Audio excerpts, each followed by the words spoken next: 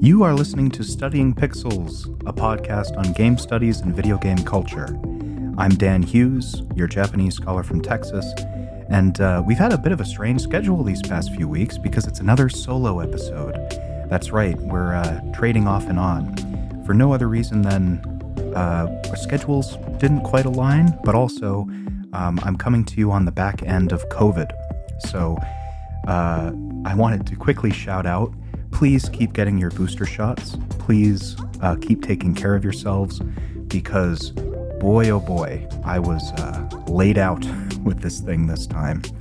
So Stefan will not be joining me this week because he is otherwise engaged, doing some fantastic things. But very soon we will be reunited, so stay tuned for that.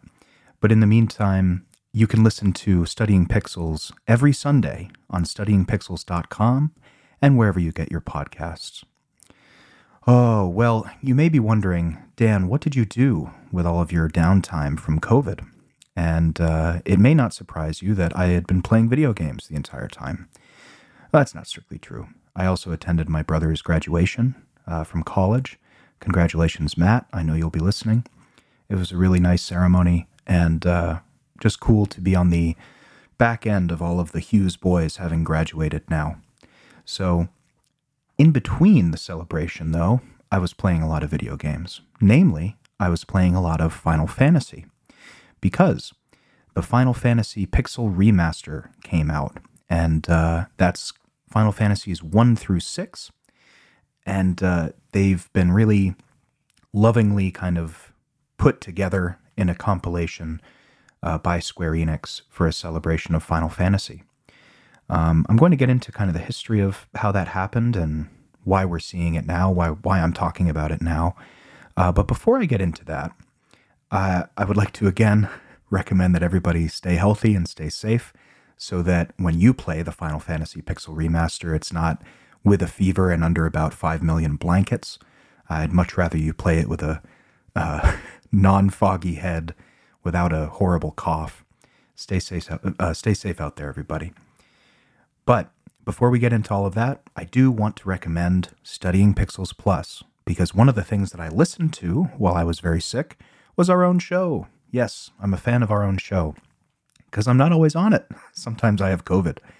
And when I'm listening to these backlogged episodes, I try to listen to Studying Pixels Plus. You can support us by joining on there, throwing in $1 or $3 or a few more if you're feeling very generous. All of our episodes are there entirely ad-free, plus you get a lovely sticker with our mascot Pixelcoon on it. There are monthly Plus episodes, and you can go to studyingpixels.com/plus to find out more.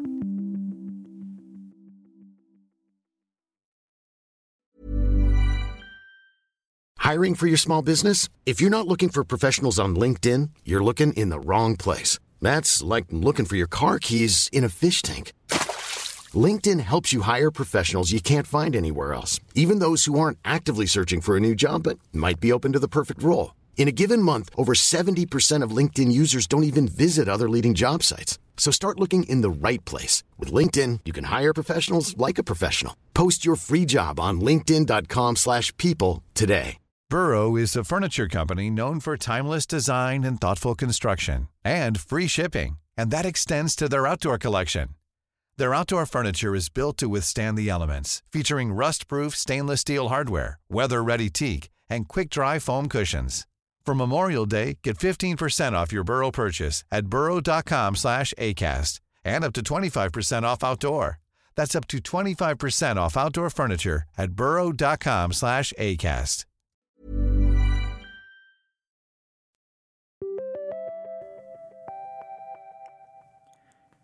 I want to take you back, as I usually do when it's a solo episode, to a time in my own history that was full of fantasy RPGs.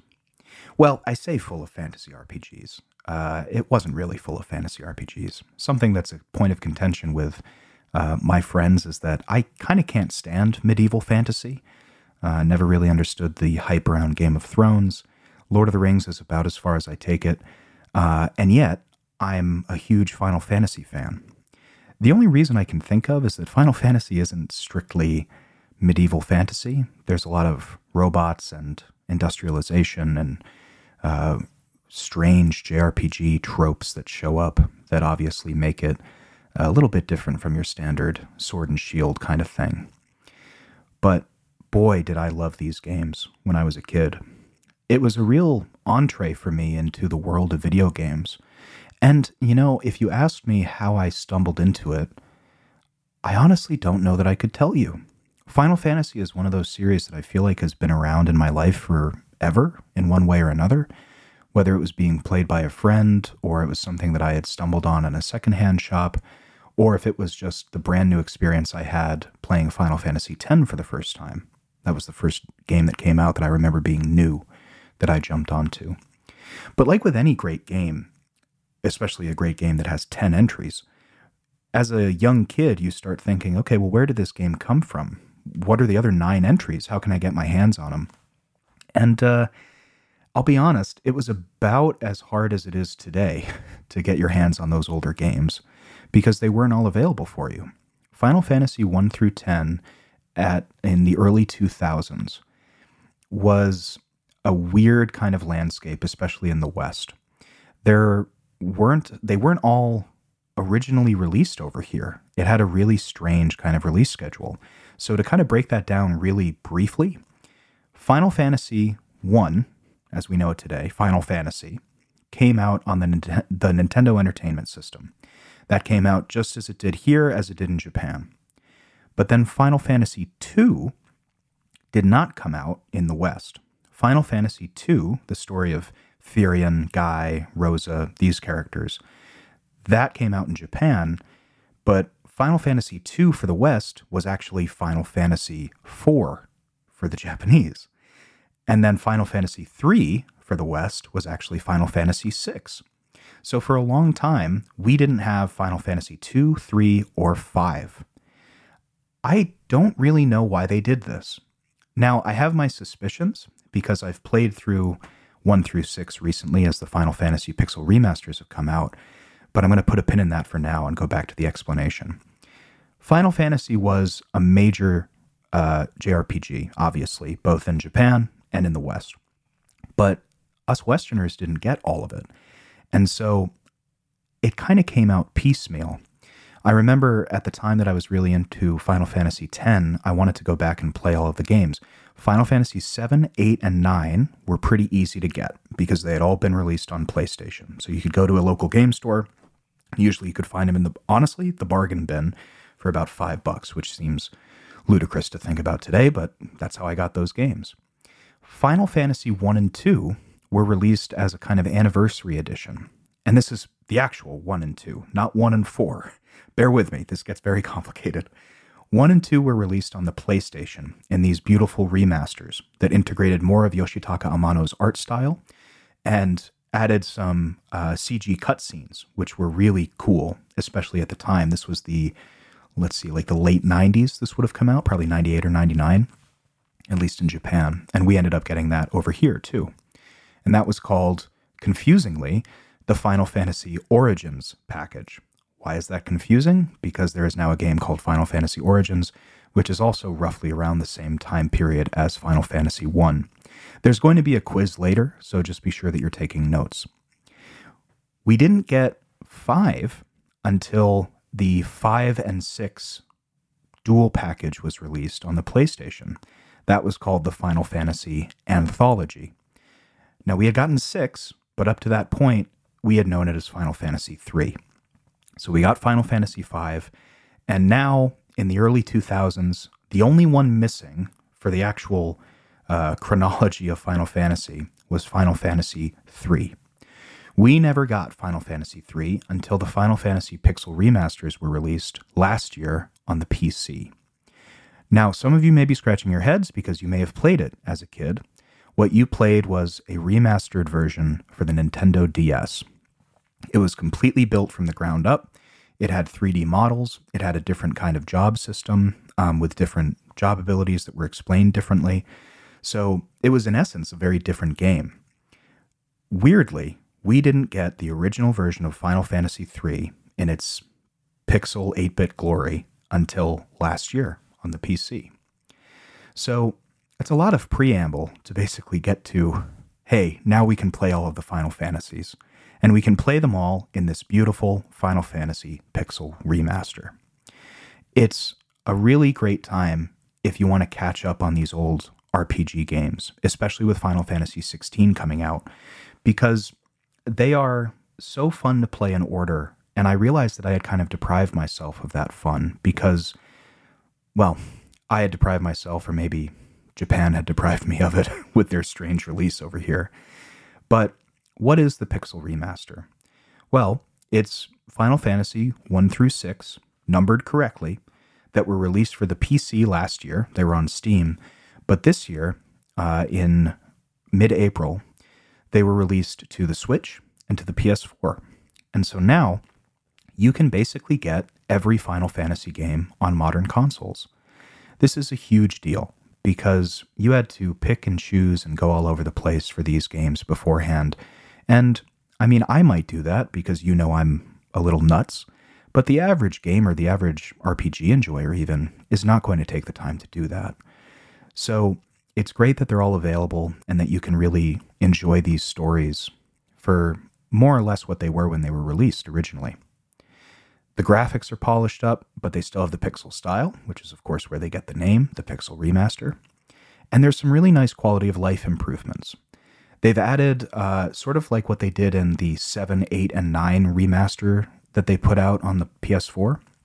They added these boost modes that allow you to get more money and get more experience. You can kind of multiply it up to 4 times, which honestly, I used it kind of intermittently to lessen the grind of the game, which I think was really nice. Because remember, these games came out back in the mid to late 80s and the early 90s, when buying a game meant that lengthening a video game, the way to do it was to just make it grindier and kind of, let's be honest, waste your time a little bit.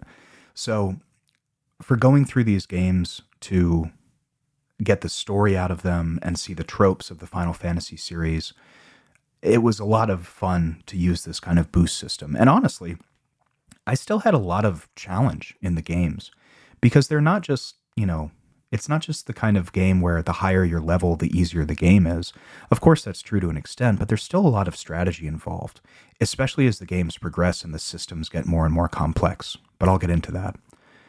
There are beautiful orchestral scores of the old Final Fantasy music, and a really nice thing is that you can actually switch between the old arrangements and the new arrangements, which I found myself doing kind of frequently, just to see or listen to what the new song sounded like. And as I mentioned, they were released in the order they were actually released in Japan. So you can play 1 through 6 and see the evolution of the series as it goes on. So these are not continuous stories. If you're unfamiliar with Final Fantasy, it's not that 2 is a direct sequel to 1. It's that it's sort of the tropes, the aesthetics, the themes, these all kind of carry over. If you want to learn more about that, we actually have an episode on the history of Final Fantasy in which we explored those themes of romanticism, fate, destiny, and other Japanese tropes that kind of pop in intermittently. So it's more of a study in playing through these games chronologically. It's more of a study of coming to understand how they evolved and where we are today, or why we are where we are today, I should say. In short, it's a really nice way to play these games that are really hard to find otherwise, especially nowadays. And it's a great opportunity to play the entire series on your own console of your own choosing. I am very big on game preservation and game history, and I don't like piracy. We've discussed this on the show before. It's a moral kind of morass, I find. And I'm of the mindset that if the game is available for me to purchase and I can play it, I want to do that because I enjoy these games and where we've come from historically. So if you're like me, it's, I would say, a reasonable price for each game. They're each under about $20, or you can get the full package for about $80 and get the full 6 games. I think it's worth it, especially if you're a Final Fantasy fan. And honestly, I would say if you're not a Final Fantasy fan, but you have interest with the new game coming out, or all the talk about Final Fantasy VII Remake, do yourself a favor and pick these up. They're quick games, they're fun, they're deep, they kind of give you a lot of context for where a lot of different storytelling in video games is nowadays. So before I get into the bulk of this episode, I do want to give a thumbs up to this remaster. It is worth indulging, whether you're a newcomer or you want to experience these stories again. So you may be asking, why am I doing this? Well, after that glowing review, I am not sponsored by Square Enix. We at Studying Pixels have not gotten a review copy or anything like that. But I love Final Fantasy.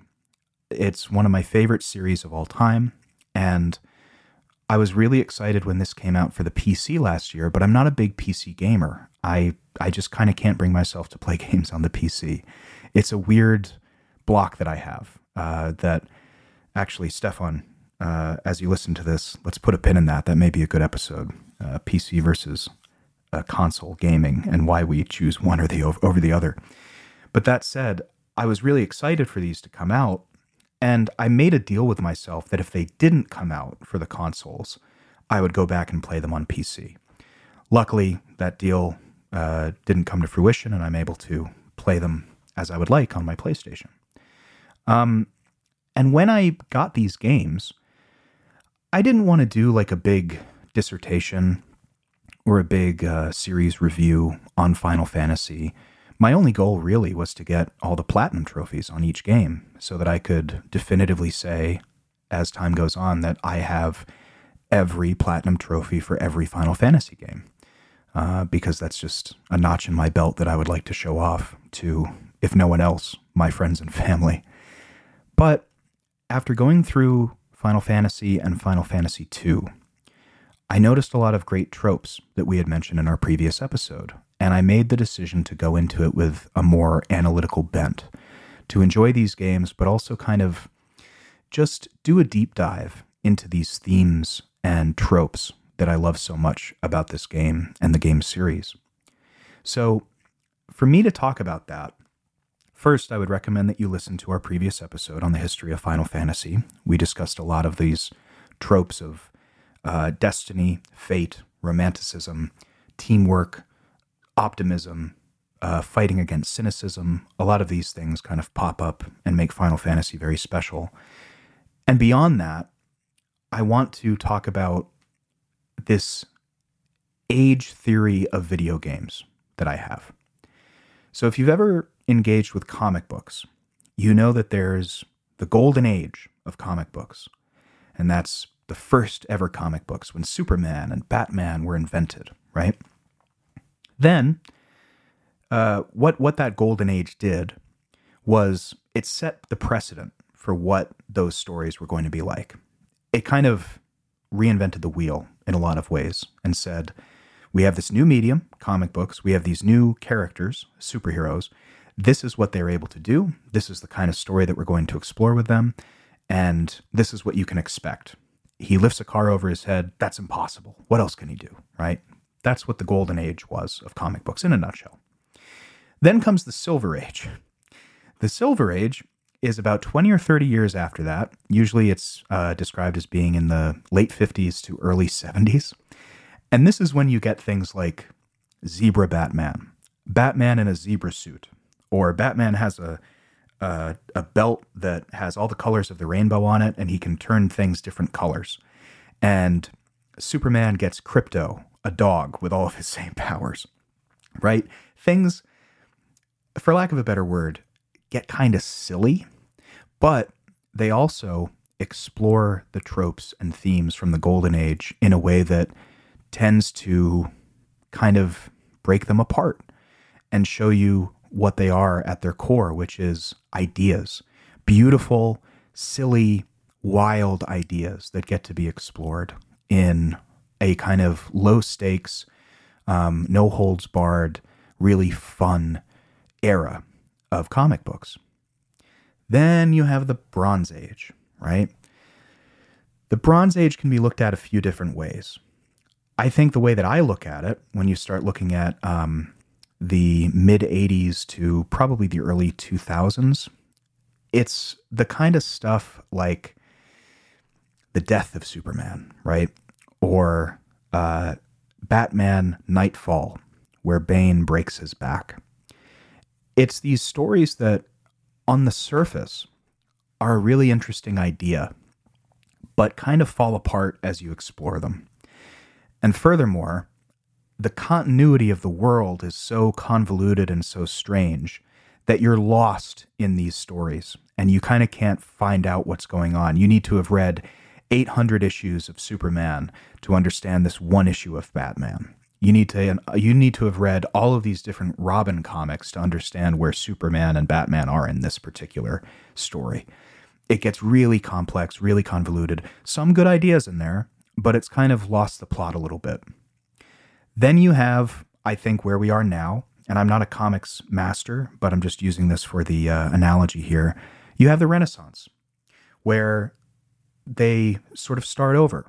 You go back to the tropes of the Golden Age, and you say, okay, what made these things incredible to begin with? What made them so interesting to talk about? And you iterate on those tropes and those themes. Maybe you change them up a little bit, but for the most part, you keep things the same, and you use those Golden Age tropes to tell new stories with the same kind of oomph and feeling that you imagine somebody in the 40s or 50s may have gotten reading that first Superman comic. So that was a lengthy thing, a lengthy diatribe on comics, so that I can explain that I think it works for long-running video game franchises as well. Specifically, I have a theory about Final Fantasy, that the Golden Age of Final Fantasy is Final Fantasy 1 through 6. This is the Golden Age. The Pixel remasters are basically going back to this Golden Age. This is where all the tropes come from. This is where the game was, the series was figuring out what it was doing, what kind of stories it was telling, what kind of worlds that could be created. And it was really perfecting what I would consider to be one real story. Final Fantasy 1 through 6, to me, are like F. Scott Fitzgerald writing The Great Gatsby. And what I mean by that is, he had a few cracks at other books that kind of felt like The Great Gatsby, and then he made Final Fantasy VI. That may be a weird distillation and a weird analogy, but trust me, it fits.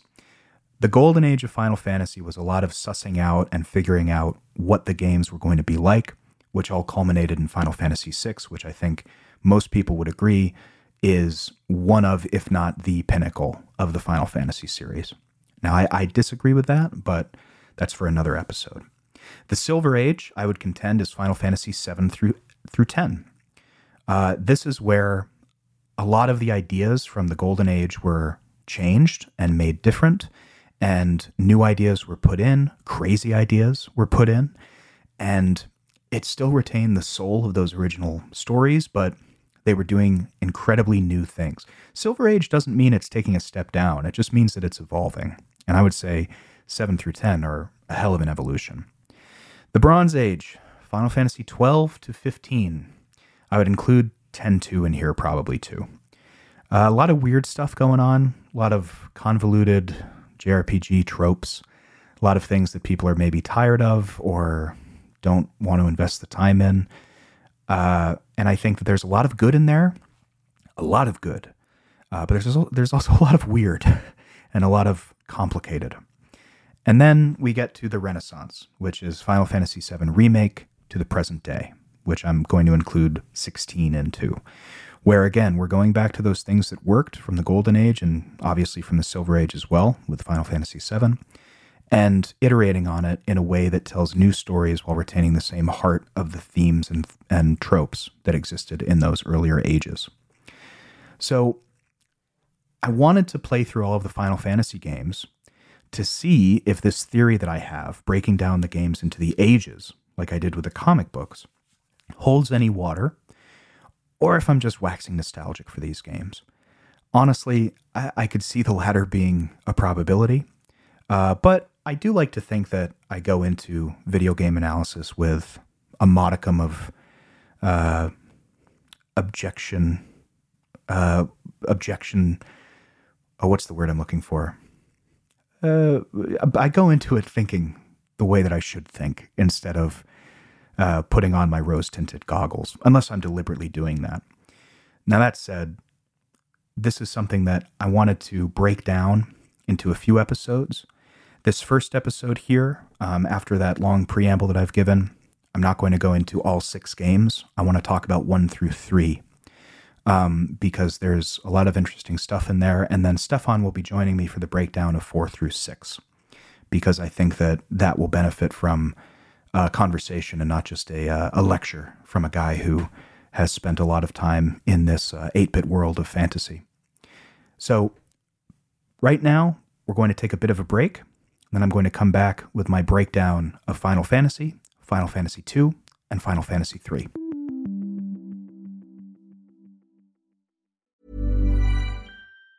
Mom deserves the best, and there's no better place to shop for Mother's Day than Whole Foods Market. They're your destination for unbeatable savings, from premium gifts to show-stopping flowers and irresistible desserts. Start by saving 33% with Prime on all body care and candles. Then get a 15-stem bunch of tulips for just $9.99 each with Prime. Round out Mom's menu with festive rosé, irresistible berry chantilly cake, and more special treats. Come celebrate Mother's Day at Whole Foods Market. Ryan Reynolds here from Mint Mobile. With the price of just about everything going up during inflation, we thought we'd bring our prices down. So to help us, we brought in a reverse auctioneer, which is apparently a thing. Mint Mobile Unlimited Premium Wireless. How to get 30, 30, bit to get 30, bit to get 20, 20, 20, bit to get 20, 20, bit to get 15, 15, 15, 15, just $15 a month? Sold! Give it a try at mintmobile.com/switch. $45 up front for 3 months plus taxes and fees. Promo rate for new customers for limited time. Unlimited more than 40 gigabytes per month. Slows full terms at mintmobile.com. Planning for your next trip? Elevate your travel style with Quince. Quince has all the jet-setting essentials you'll want for your next getaway, like European linen, premium luggage options, buttery soft Italian leather bags, and so much more. And it's all priced at 50 to 80% less than similar brands. Plus, Quince only works with factories that use safe and ethical manufacturing practices. Pack your bags with high-quality essentials you'll be wearing for vacations to come with Quince. Go to quince.com/trip for free shipping and 365-day returns. Millions of people have lost weight with personalized plans from Noom. Like Evan, who can't stand salads and still lost 50 pounds. Salads generally for most people are the easy button, right? For me, that wasn't an option. I never really was a salad guy. That's just not who I am. But Noom worked for me. Get your personalized plan today at Noom.com. Real Noom user compensated to provide their story. In 4 weeks, the typical Noom user can expect to lose 1 to 2 pounds per week. Individual results may vary.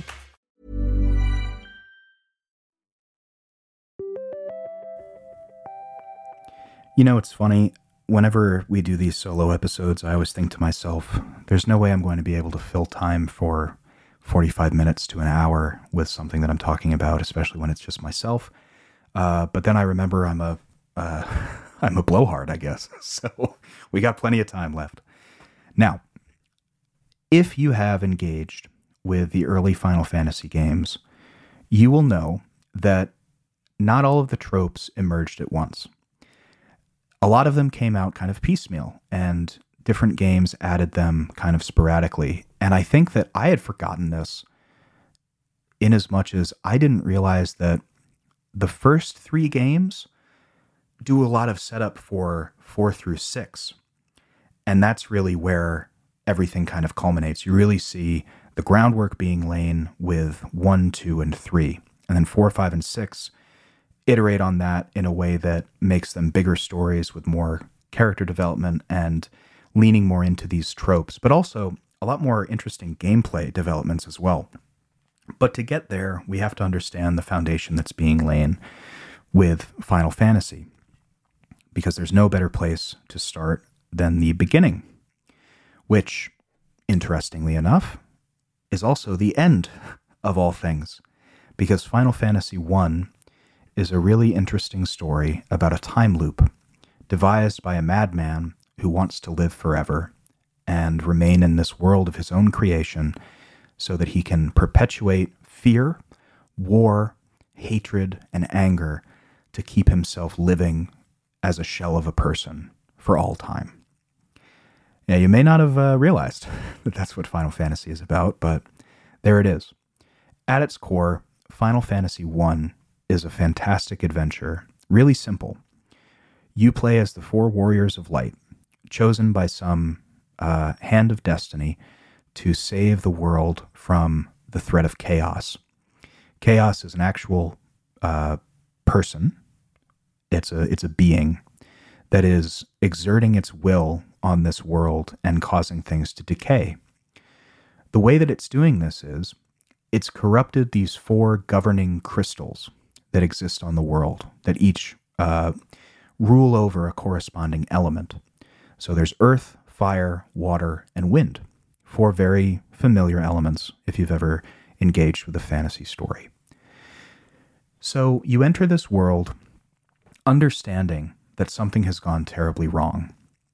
And you're told that you are in control of this party of 4 people who can bring about the salvation of the world. It's your standard, go and fight you're the force of light, go and fight the dark and make everything okay. But where it really shines, where Final Fantasy I is really different from a lot of the other fantasy games that may have come out around the same time, is that there's a clear message that's permeating the entire game. And that is that helping others comes from a place of deep empathy and care and love for the world. Every NPC that you talk to is a little on edge because of what's going on in the world, but for the most part, they're willing to help you. And you get the sense that they're not just willing to help you because you're the warriors of light and you've been prophesied to help the world and bring it back into balance, but because doing that is the right thing to do. There's a scene really early on where you realize the power that the Warriors of Light have is not in fighting these monsters, but in inspiring people. Because you save the princess of Corneria, and you bring her back to the town, and these contractors, these bridge builders, excitedly go to build a bridge to the mainland so that the Warriors of Light can walk across it and continue their quest to save the world. And they're so excited to be a part of the prophecy that they get it done in like 2 seconds. And it's silly and it's fun and it's a fun little fantasy story, but there was something that really touched me about that going back to this game, where just the idea of hope coming through is so powerful for people in this world. You get the sense that they've been living without it for a very long time. And the introduction of the Warriors of Light, your party of heroes that's coming along to fight back these 4 fiends and eventually fight back chaos, is enough to inspire people to do the right thing and help each other and make the world better. So there's one of the first themes that we get in Final Fantasy, this idea of hope being brought about from the hearts of people. This is a major, major story through line throughout every Final Fantasy game. It's not just a game about completing an objective and saving the princess, It's not just about saving the world, getting to the end credits. It's about inspiring people and bringing light back to a world that's lost all hope. What it's also about is a very defined villain. At first, it doesn't feel very defined because all you're fighting against is chaos and the decay of the world. The earth is rotting. The wind is dying. The seas are going crazy. And fire is losing its power.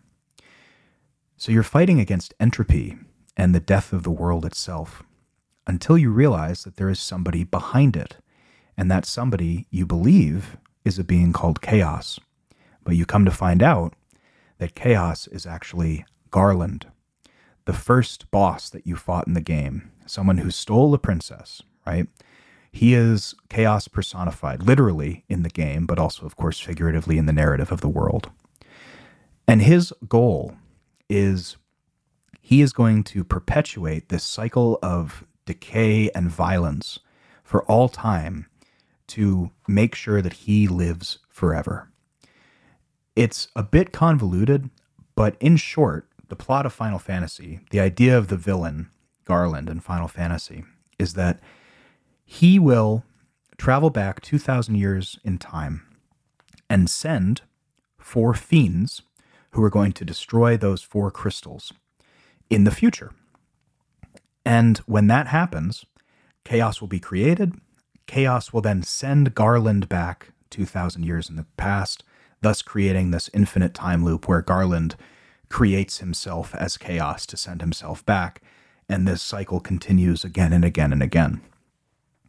But what he didn't anticipate was the arrival of the Warriors of Light.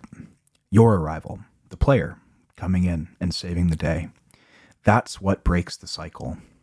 By going back in time and defeating Garland and making sure chaos is defeated along with him, the Warriors of Light save the world, and they return to a present day where they know that they saved everyone, but everyone else is just living a happy life. It's a really powerful story that's told in a very short amount of time. With the boost abilities, it took me about 5 hours to get the platinum on it. So it would take even less time if you were just going through it with a guide or something. But I had a really great time playing through this, and it kind of touched me in a way that I didn't anticipate that it was going to. I thought that Final Fantasy I, it's the first one. A lot of the things come up. You're going to get your crystals, you're going to get your job classes, you're going to find Excalibur, because that's the classic medieval fantasy sword. But what I found going into it was a story being told by a development team that wanted to make a mark on the world, and they did really beautifully with the story of Final Fantasy. This idea that all it takes to bite back against cynicism and hatred and a cycle of violence that seems impenetrable is hope. And as saccharine as that may sound, listeners of the original episode that we did on Final Fantasy will know that Final Fantasy is at its heart a romantic series in the classical sense. And I find that there's nothing more romantic than hope winning out against despair. So then we come to Final Fantasy II. Final Fantasy II, the sophomore slump, the black sheep, the not so good one. I'm joking. I actually really liked it this time around. I had realized while playing it that I had never actually beaten it. I had the Final Fantasy 1 and 2 collection on the Game Boy Advance. I had it on the PlayStation, and I never got past probably halfway through the game. Final Fantasy 2 does a lot of the same things that Final Fantasy 1 does, but it changes it in a way that really does make it feel like this is a different game, and it makes it clear that this series is not going to be direct continuations, but rather different ideas explored with some of the same themes and aesthetics. So Final Fantasy II is not about the Four Fiends or about chaos, but it is about another oppressive force that has taken over the world and set the status quo to be one of cynicism, hatred, and violence. And that is the Empire. Now, Final Fantasy II came out right around the time of Return of the Jedi, if I remember correctly. So the idea of rebels fighting back against an evil empire was pretty big in the cultural zeitgeist. And that's really what the story is. You play as three main characters that comprise your party. And unlike Final Fantasy I, where they were unnamed Warriors of Light that just sort of showed up, these three characters, Firion, Rosa, and Guy, are all orphans who were orphaned by the Empire in their conquest of the world and have decided to join the Resistance in an attempt to exact their revenge, but also help the world get rid of the Empire and the evil Emperor who runs it. The story is much more narrative-driven than the first Final Fantasy game. I would say Final Fantasy the first one, is very antagonist-driven, where you're fighting against chaos, whereas Final Fantasy II is very narrative-driven. This is different from a character-driven story, which we'll get into in 4, 5, and 6, where the story is progressed through the character's development. This is much more of the story is progressed through the plot development, which is not a bad thing. It's exciting for an adventure story. And the plot of Final Fantasy II is we have to travel the world and stop the Empire. So the way that you do this is you lose the fourth character, the fourth orphan who was with Firion and the others. So the fourth character in the party rotates throughout the game. And this is another trope that's set up in Final Fantasy, which is people die and you lose them and they don't actually come back. Final Fantasy II is the first time we see this. A lot of people think about death in Final Fantasy and they think about Aerith from Final Fantasy VII. But permanent death is something that has always been in the Final Fantasy series since Final Fantasy II. And it is shocking how touching these deaths can be in a short amount of time with these characters. They join your party, they help you do a very particular task, and then without fail, they have to sacrifice themselves so that the party can continue. And similar to the idea of hope triumphing over cynicism in Final Fantasy I, none of those characters who sacrifice themselves think about it twice, even once. They are determined to help their friends because they know that it's going to save the world. So it shocked me how many deaths there are. Basically, if you're getting a new party member, they're going to be gone in a little bit, and they're going to be gone permanently. So that was something that Final Fantasy II started. Another thing they did, which hasn't really made a return, was instead of the job system that Final Fantasy I implemented with jobs like Warrior, Monk, Black Mage, White Mage, all of the iconic Final Fantasy jobs or classes, Final Fantasy II didn't do this. They did an interesting stats-based system where it incentivized you fighting more because depending on what you did in the fight, certain stats would raise. So for example, you had to kind of search out adversity. So if I wanted to raise my HP, I needed to be hit by a monster and it needed to do significant damage. Because the idea would be that at the end of the battle, if Firion gets hit quite a bit, his HP will rise because he gets tougher. Same with your strength gets higher if you fight something stronger than you. Or your magic levels up the more you use it. It was a really cool idea that I think didn't see the light of day in later games as much as I think would have been worth it, because it was a great way to make you seek out harder fights and not just want to grind all the time. It was a really interesting thing that I enjoyed quite a bit. It gets very grindy at the end of the game because at a certain point you kind of reach equilibrium where you're stronger than everything. So it's hard to kind of get stronger because in order to do that, you would need to be hit by something stronger than you, and not much of those things exist, but I digress. It was a really cool system, and it did away with jobs and kind of opened up the customization for you a little bit as you were playing through the game. The other thing it did was it made the villain, it continued with the twist of the villain. Just as Garland was the twist villain, being Chaos at the end of Final Fantasy I, the Emperor in Final Fantasy II, you fight him at one point and you kill him, and instead of it being a twist that you didn't actually kill him, the twist is that he wanted you to kill him because that means that he went to hell and he was able to assert dominion over all of hell.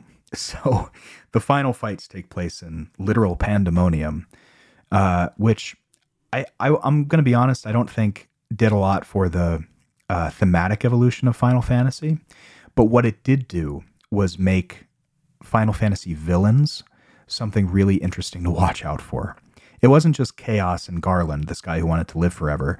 It was a cunning, conniving weirdo called the Emperor, whose plan it was to die, go to hell, and come back even stronger as a demon king. I think that that's something that definitely transfers over into later Final Fantasy games. The idea of this monstrous enemy laying a trap for the heroes to fall into, only for it to backfire on them entirely. We see that all the time in later Final Fantasy games. So Final Fantasy II, I would say they did a lot of interesting things, took a lot of chances, a lot of things that didn't carry over into later games, but I think that it still works in the story that it's telling. Very straightforward resistance versus evil force story, and it's worth a shot if you haven't played it yet. Because I think that you go to Final Fantasy III after having played Final Fantasy II with a renewed vigor for the Crystal story from Final Fantasy I. In true trilogy fashion, Final Fantasy is the origin. It tells the story. Final Fantasy II comes along, throws a couple of wrenches in the works, and things are very different. Final Fantasy III is back to formula, back to basics. It's the crystals again. There's something awful going on, and yet it is 3 times as big as the first story. I had never played Final Fantasy III because I couldn't. Final Fantasy III was never released, as I mentioned, in any form other than the remaster and the remake that they made for Final Fantasy III on the DS. And that's not really this game. Of course, there's all the same beats and the same characters and things like this, but it's a very different experience. So playing through Final Fantasy III for the first time, as if I was playing it on the Nintendo Entertainment System back in the late 80s, was a lot of fun because I had never really engaged with this story. And it was really cool going into Final Fantasy III having completed 1 and 2 because it was like seeing evolution in real time. So Final Fantasy III keeps the job system from Final Fantasy I, but it gives you the option to change your jobs anytime you want, because each time you run into a crystal in the story of Final Fantasy III, the crystal bestows new jobs onto the 4 main characters in the narrative sense of making them stronger so that they can fight the ultimate evil at the end of the game. So instead of picking a warrior and kind of sticking to that at the beginning of Final Fantasy I, you can start your character as a warrior and change them over to a white mage or a black mage or a monk or a thief or all these new jobs that were created, a Viking, a lot of fun things that were thrown into the mix that you could switch out depending on the fight, depending on the boss, to make your life a whole lot easier. It also made the characters a lot more individual, because in Final Fantasy I, if you picked a warrior, that character was the warrior. They didn't have any spoken lines. They didn't do anything. It was just the role playing was all on you. Kind of like a Dungeons and Dragons session, I suppose. But Final Fantasy II comes along and says, no, they're not jobs. They're people. They're Firion, Guy, and Rosa, right? So there are these 3 people who we're going to flesh out a little bit, make them more of their own characters. Final Fantasy III comes along and it does the same. It kind of melds the 2 of them, where, yeah, you have the avenue of characterizing your character through their job, but they also have dialogue throughout the story. They interact with different NPC characters. They are snarky kids who were, again, orphans, who have just been chosen by the powers that be to be the warriors of light to protect the world. So it's this kind of great culmination of what 1 and 2 did in a story that's very reminiscent of the first game, while also fleshing out more of this Final Fantasy tropiverse that we're exploring.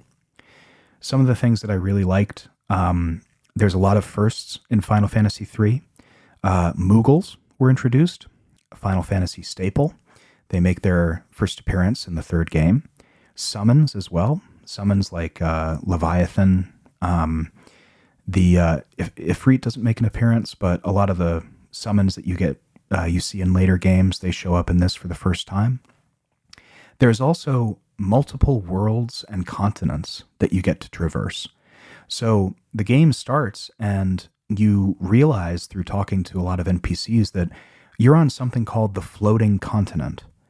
And it's you look at it and it's like the size of a world map from Final Fantasy I. And then you leave the Floating Continent and there's an entirely different world that you get to explore. It's fascinating. So first time that the world really blew up and got bigger, made you expect that from Final Fantasy games, that there would be different areas and different continents to explore. But the thing that I really loved about this game was the end game story, which I'm going to spoil for you if you haven't played it. I'm sorry, but it's I think worth playing, of course, but then also I think if you go into it with what I'm about to tell you, you will enjoy it even more. So Final Fantasy III is again a story of these crystals that make up the world and give power to the world's different elements have been corrupted. And it's not chaos this time. This time it's a corrupt god. So there were 3 powerful beings that I'm pretty sure are referred to as gods in Final Fantasy III. And these characters were all responsible for a different aspect of the world. One was responsible for dreams, one was responsible for magic, and the third, and the most villainous, was responsible for mortality. Mortality. Although he did a failed job of watching over morality, it should be said. So that character is named Zand. And Zand is basically trying to summon this personification of nihilism and despair called the Cloud of Darkness, because he wants this whole world to be thrust back into the nameless void of creation because he's tired of living. That is maybe the most Final Fantasy villain thing I've ever heard of, and it came from Final Fantasy III. Garland was selfish. He wanted something for himself. The Emperor, also selfish. He wanted to rule over everything as a demon king. Zand and the Cloud of Darkness, respectively, want everything to dissipate and return to zero. That is where every Final Fantasy game afterwards tends to go. So that was a huge part of Final Fantasy III, setting the stage for the rest of the series. There was also, just as there was sort of a secret being revealed to you with the opening of the world and going to other continents, there was a great kind of final hour revelation that the crystals in our world are not the only ones. There's a dark world that's sort of the mirror to ours, and there are dark crystals there. But instead of it being evil or like a mirror universe Star Trek bad version of our world, it's just the other side of the coin. It's sort of like Lorule in The Legend of Zelda. It's just the thing that's opposite you. It's not evil. It's just the other side of the coin. And the Dark Warriors come through these crystals in the final dungeon, and they basically say, hey, we dealt with the Cloud of Darkness ages ago, and we stopped it from eating everything and bringing everything back to the void. So now it's your turn, and we're going to help you do that. And they kind of give you their power. And on the opposite side of that, a really great scene that is in every Final Fantasy after Final Fantasy III. There is everyone that you've met and helped coming together in your hour of need and cheering you on. Again, this idea of hope, overcoming cynicism at every turn through the connections that you've made and the power of helping other people just by virtue of being a good person. It saves the world. And whether it's the people that you meet along the way, like Sid, the airship pilot, or one of the last remaining ancients, again, another trope that shows up in some other Final Fantasy games, they all come together at the end to cheer you on and make sure that the world is safe. And what I love about that is that it continues the through line of, it's not just beating back a villain. It's not just beating Garland or the Emperor or the Cloud of Darkness. It's ideology fighting ideology. The idea that humanity has the light of hope within their souls, and that light beats back anger, evil, cynicism when it chooses to do so. It's that old quote of, all it takes for evil to conquer is for good men to do nothing. Well, all that it takes for good to conquer evil is for good men to do. And that's what Final Fantasy is all about. And I wasn't expecting that story from Final Fantasy III. I don't know what I was expecting, because I'm a big proponent of stories iterating on themselves and kind of building themselves as they go and taking the parts from other games, other stories that worked and building on those, taking parts that didn't work and kind of eschewing them. So I'm not sure why this surprised me, but at the end of the day, playing through Final Fantasy 1 through 3 did something that I think is the last trope that I really want to explore with these games. And that is, it gave me hope. Corny as it sounds, it did. That's why these games are so special. That's why we're getting the 16th Final Fantasy game in a month as I record this. It's because they give us hope. The final crawl of Final Fantasy III explicitly says that as long as there is hope in the hearts of people, something like the cloud of darkness can never triumph. This idea of nihilism coming in and eating away at all that we love and all that we cherish, all it takes is for maybe even just 4 people to stand up and say, I don't believe that's the right way, or I don't want to do that. And that, to me, is the true heart of Final Fantasy. Doing the right thing, even when the world is crumbling around you.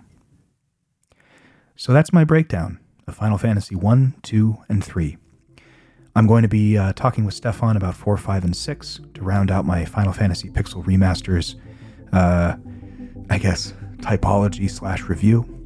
But I really have enjoyed playing these, and as I'm recording this, I've just started Final Fantasy 6. And it's pretty magical, having played 1 through 5 before it, which I will certainly let you in on when I get there. In the meantime, thank you so very much for listening. If you have any questions or thoughts about the Final Fantasy series, or if you just want to poke my brain about it some more, send those to studyingpixels.com/contact. And if you want to support us and get Studying Pixels Plus, then please visit us on studyingpixels.com/plus. We will see you very soon.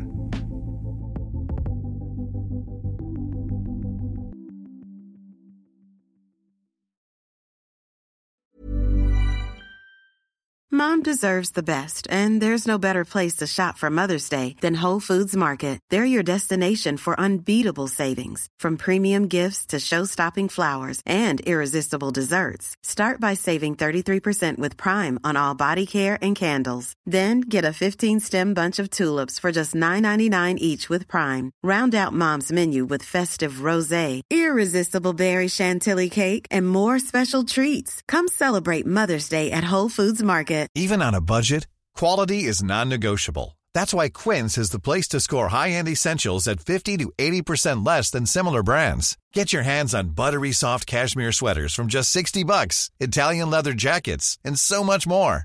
And the best part about Quince, they exclusively partner with factories committed to safe, ethical, and responsible manufacturing. Elevate your style without the elevated price tag with Quince. Go to quince.com/upgrade for free shipping and 365-day returns. Even when we're on a budget, we still deserve nice things. Quince is a place to scoop up stunning high-end goods for 50 to 80% less than similar brands. They have buttery soft cashmere sweaters starting at $50, luxurious Italian leather bags, and so much more. Plus, Quince only works with factories that use safe, ethical, and responsible manufacturing. Get the high-end goods you'll love without the high price tag with Quince. Go to quince.com/style for free shipping and 365-day returns.